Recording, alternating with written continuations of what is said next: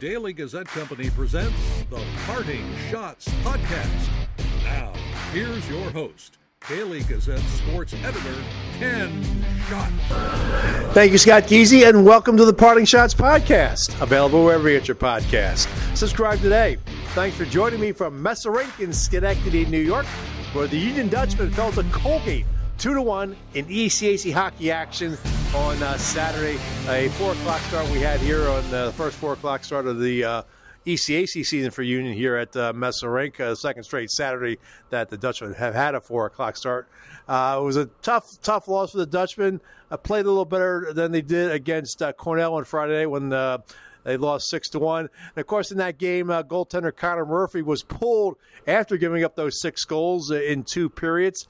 And if you recall in last night's podcast and in my story in Saturday's print edition and online, I did ask Josh Halge, the head coach, if there was a goaltending problem with this team, and he said no. Connor Murphy is going to start. He's the guy, and he called Murphy a stud.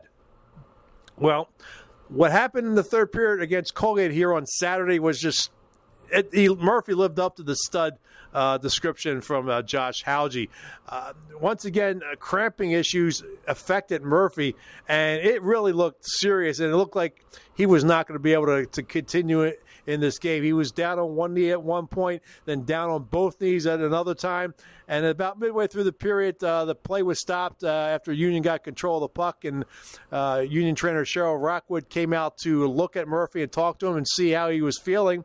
Freshman goaltender Kyle Chauvette, the number 2 goaltender on this team, got on the ice, started to prepare himself as if he was going to go into the game. After about, let's say 5 minutes or so, Cheryl Rockwood walked back to the Union bench, and Connor Murphy stayed in. I don't know how he did it. He made some incredible saves. He made 11 saves in that period. I think most of them were while dealing with the cramping, including a 2-on-1. So he just had an amazing game in that third period, and you feel bad for him because once again, Union's offense sputtered. Second straight game with just 1 goal. They did manage to get 26 shots on goal the first time in 4 games that Union got over 20 shots on goal. But at a critical time when they needed it the most, they had a 5-minute major penalty that for late in the second period that carried over into the third. For most of that power play, Union failed to generate any shots on goal. They did end up with 5, but like I said, they came late. I say the final 90 seconds of that power play. One particular point in that power play, early in the power play and late as time was winding down in the second period, Union defenseman John Prokop had a 2-on-1 with Chaz Smedrud on his right side. Prokop had a chance to put the puck in the net. He had defenseman down. I think he had a chance to beat goaltender Carter Gillander. But instead, he passed the puck, and Smedrud was not really ready for it. Smedrud tried to come around with a wraparound, but time expired. It's just a frustrating thing to see happen because this team is struggling offensively. I mean, they know they beat New Hampshire in 2 games last week. I don't know how they did because especially the 10 shots on goal in last Saturday's 3-2 victory. You can't win that way, and Union's finding out against better teams that that's not going to work. And they got to correct that quickly because before you know it, if they don't, they're going to find themselves playing in the first round of the ECAC hockey tournament on the road. So it's just they have to figure it out. Excuse me. It's a matter of gaining some confidence. Just fire pucks. Just you got to. It's the only way you're going to score. If you're not shooting the puck, you're not going to score. And Josh Halge addressed that in his post-game press conference. We'll have that in a couple seconds here. But it's a tough way to lose. I mean, Union pulled Murphy with 2:31 left in the game and generated just 1 shot. A soft shot by Mason Snell from the left circle with 11.7 seconds left. So Union's got to figure it out. They got to figure out what they got to do to get this offense going. Josh Halge blew up the lines a little bit today. Chris Theodore, who's been skating on the line with Nate Hanley and Josh Nixon, was dropped down to extra skater. Colby MacArthur took his spot on the left side. Nathan Kelly made his first appearance in a while on defense, replacing Nick Petrullo. And Andrew Seaman made his season debut for the Dutchman. So they're trying to find those line combinations that are going to work, and right now they're not working. So, excuse me again, Union will have to figure things out in practice this week before they get set to head on to the road for ECAC hockey games at Brown and Yale next weekend. So let's hear from head coach Josh Hauge, the first questions I had were about goaltender Connor Murphy. Josh, last night when I asked you about the goaltending situation, you said Connor was going to start, and you said he's a stud. With what he did there in the third period, the way he was battling through the cramps, how impressed with you is that stud-like? Yeah, I think he's got ability to do things that, not a lot of people can, and to push through. And obviously this is a frustrating situation with the cramps, but it says a lot about him and just his ability to be tough and find a way to finish that game for us. How did he finish it? I don't know. He was in some spots where you could tell he was in some pain, and he's a competitor and wanted to keep going. So as long as medically he's able to, we let him go. What does that say about him? He's the leader of the group, and obviously wasn't enough. We didn't rally around him to finish it, but I thought the guys got a spark just seeing him compete. Yeah.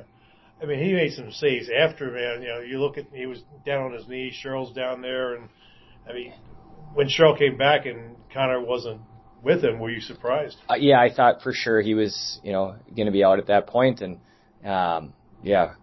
but obviously trust Cheryl a lot, and she has the final call on that, and as long as she thinks he can compete up to the level that gives us a chance, we'll have him in the net. But how concerned are you? Because this has been a situation since the UConn game, and it just seems like pop up his head every so often here. Yeah, it's a frustrating one for everyone because you just want him to be healthy and be playing up to the level he can, and he's playing great, but it's always in the back of his head right now. It's in, is he drinking enough? Is he eating enough? Is he eating right? Is he doing the right exercises? So he's spending a ton of time trying to figure it out. So it would just be nice for his well-being that it'd be taken care of. Yeah. You shook up the lines tonight. You put Theodore as an extra skater. Seaman made his debut this season. Nathan Kelly was back in the lineup. What were you looking for with all the changes? Just trying to spark us a little bit, get some energy on the bench. And I thought matchups were a little bit different last night. It was, obviously a bigger, heavier, hard team. And tonight was, Colgate has the ability to skate. And, just right now trying to find some different combinations to get guys going. And again, I mean, 0 for 4 in the power play. Although he did get 5 shots on that major power play, a lot of that came late. And then with the extra attacker, it seems like everybody's I think only 1 shot on goal, and that was the one by Snow late. It just seems like the guys are looking for either the perfect pass or just, afraid to shoot the puck. Yeah, we mentioned that to the guys just in the locker room after the game. It's that, right now, when you're struggling, you got to get pucks there, and you just got to get there. And we're looking to try to make everything so perfect and pretty, and that's not the way you're going to get out of a little bit of a scoring slump. So it's getting traffic to the net, it's getting bodies there, and getting pucks there. And right now we're just passing around the perimeter, and we need to get some dirty goals off of shin pads. I think the one that stood out to me came towards the end of the second, in the early portion of that major, where Prokop has a 2-on-1. I think it was Smedrud on the right side, and Prokop looks like he has a clear path to put a shot on that. Instead, passes the puck up and passes the shot, and when the buzzer sounds, he was frustrated with himself. Yeah, I mean, there's 3 seconds left. You just got to get something there, and he tries to again, make a perfect play, and maybe at that time the shot would have been the better play, but Prokes has been great for us, and want the puck in his stick, or the puck on his stick at that time. So we got to learn from it. Everybody else pretty healthy at this point? Well, Bram had a sickness, so he was down for this whole week, and then came back. And I think guys are we got some guys beat up a little bit, but should be healthy by Monday. Yeah, Prokop took a shot there at that McGuire. I thought maybe he was going to be out, but he came back with that. Yeah, that was there were some high hits on throughout the whole weekend. So. And then the one particular save that Carter Gillelander made late in that major was the one where Theodore had the shot from the right side. He makes a save there, and the puck rebound goes over to Nixon on the left side. Yep. And Nixon looked like he had a one-timer chance to tie it up, and Gillelander makes the save. So, I mean, how frustrating was that? Yeah, when you have some opportunities and you just don't finish. I mean, I think credit to him, he's a good goaltender. But yeah, if just more pucks and bodies there is going to be the secret for us. And Josh Nixon's. He hit a post early in the game too, so he had some opportunities, and he's a guy when he gets those, he's going to finish. Connor Murphy was getting treatment after the game was unavailable for the post-game media scrum. Nate Hanley who scored the Union's only goal, and Owen Ferris were there to talk about Connor Murphy and the lack of shooting. Last night, you heard what Josh said about Connor being a stud coming back to start this game tonight. With what he was going through in that third period, I mean, how impressed were you guys that he stayed in the game? He's a warrior. He's going to fight every night. I mean, he put us in a position to win tonight, and he was battling through. I'm not exactly sure what caused. I think he got clipped sort of something on a little play. But for him to stay in the net, battle through, and give us a couple of big saves down the stretch, as well as a complete 60, it's nothing short of what he does all the time. So we're always happy to have him in the net. Nate? Yeah, that's what a captain does. He fights through adversity. We just, at the end of the day, we couldn't get it done for him. You guys did get 26 shots on goal, but it seems like you're not, especially in that major penalty. It wasn't until the final minute or so you were getting shots on goal. But it seems like you guys are not generating enough shots on these power plays. What do you have to do to correct that? I think we're a team that passes up opportunities too much. I think we are missing that as well, so they're not registering on the stat sheet when you see a shot. But we had our fair share of chances. I think it took us a little bit longer than we would have liked to get into the game. But I think for the last two periods, we pushed the pace. How frustrating a weekend is this, Nate? It's pretty frustrating to lose 2 league games, especially at home when we know they're both winnable games. What do you have to do to bounce back? I think it's back to practice on Monday. Obviously, we got games coming up back into league play for the rest of this stretch here, besides the Mayor's Cup. So it's being able to shake it off and take things into each week and improve. So we'll see what we got on Monday. They talk about your goal. I think it was one-timer. Yeah. Kelly just came across the middle. I was wide open, heavy on the tape. I just one-timed it in. One of my favorite people in ECC hockey is head coach Don Vaughn of Colgate. Known him all these years covering the league. He's a great man, and I always enjoy talking with him. He's a good friend of one of my heroes of Philadelphia Flyers, Joe Watson. So let's talk with Don Vaughn about the game, and we started out with that major power play that Colgate killed. How big was that 5-minute major penalty kill? Yeah, it's huge. I mean, it's actually probably the difference in the game, right? I mean, I thought we competed really hard on it. I mean, as much as we didn't battle last night, I thought we did tonight, especially defensively. We closed a lot quicker. We limited their opportunities. So, yeah, a bit of a turnaround from last night. Yeah, you got 5 shots on goal in that major, but a lot of that came in the final minute. So for the first 4 minutes, you kept them away from the net. Yeah, we did. And, we got to some loose pucks and got them cleared and made them go 200 feet. That kills 20 seconds off. And we had a couple of good block shots. And Carter made a couple of saves when he needed to, which is, what you need your goalie to do. Yeah. Well, speaking of goaltenders, Connor Murphy was struggling in that third period there. He's had cramping issues this season. I mean, what did you think of him staying? Were you surprised he stayed in the game? I mean, I was a little bit.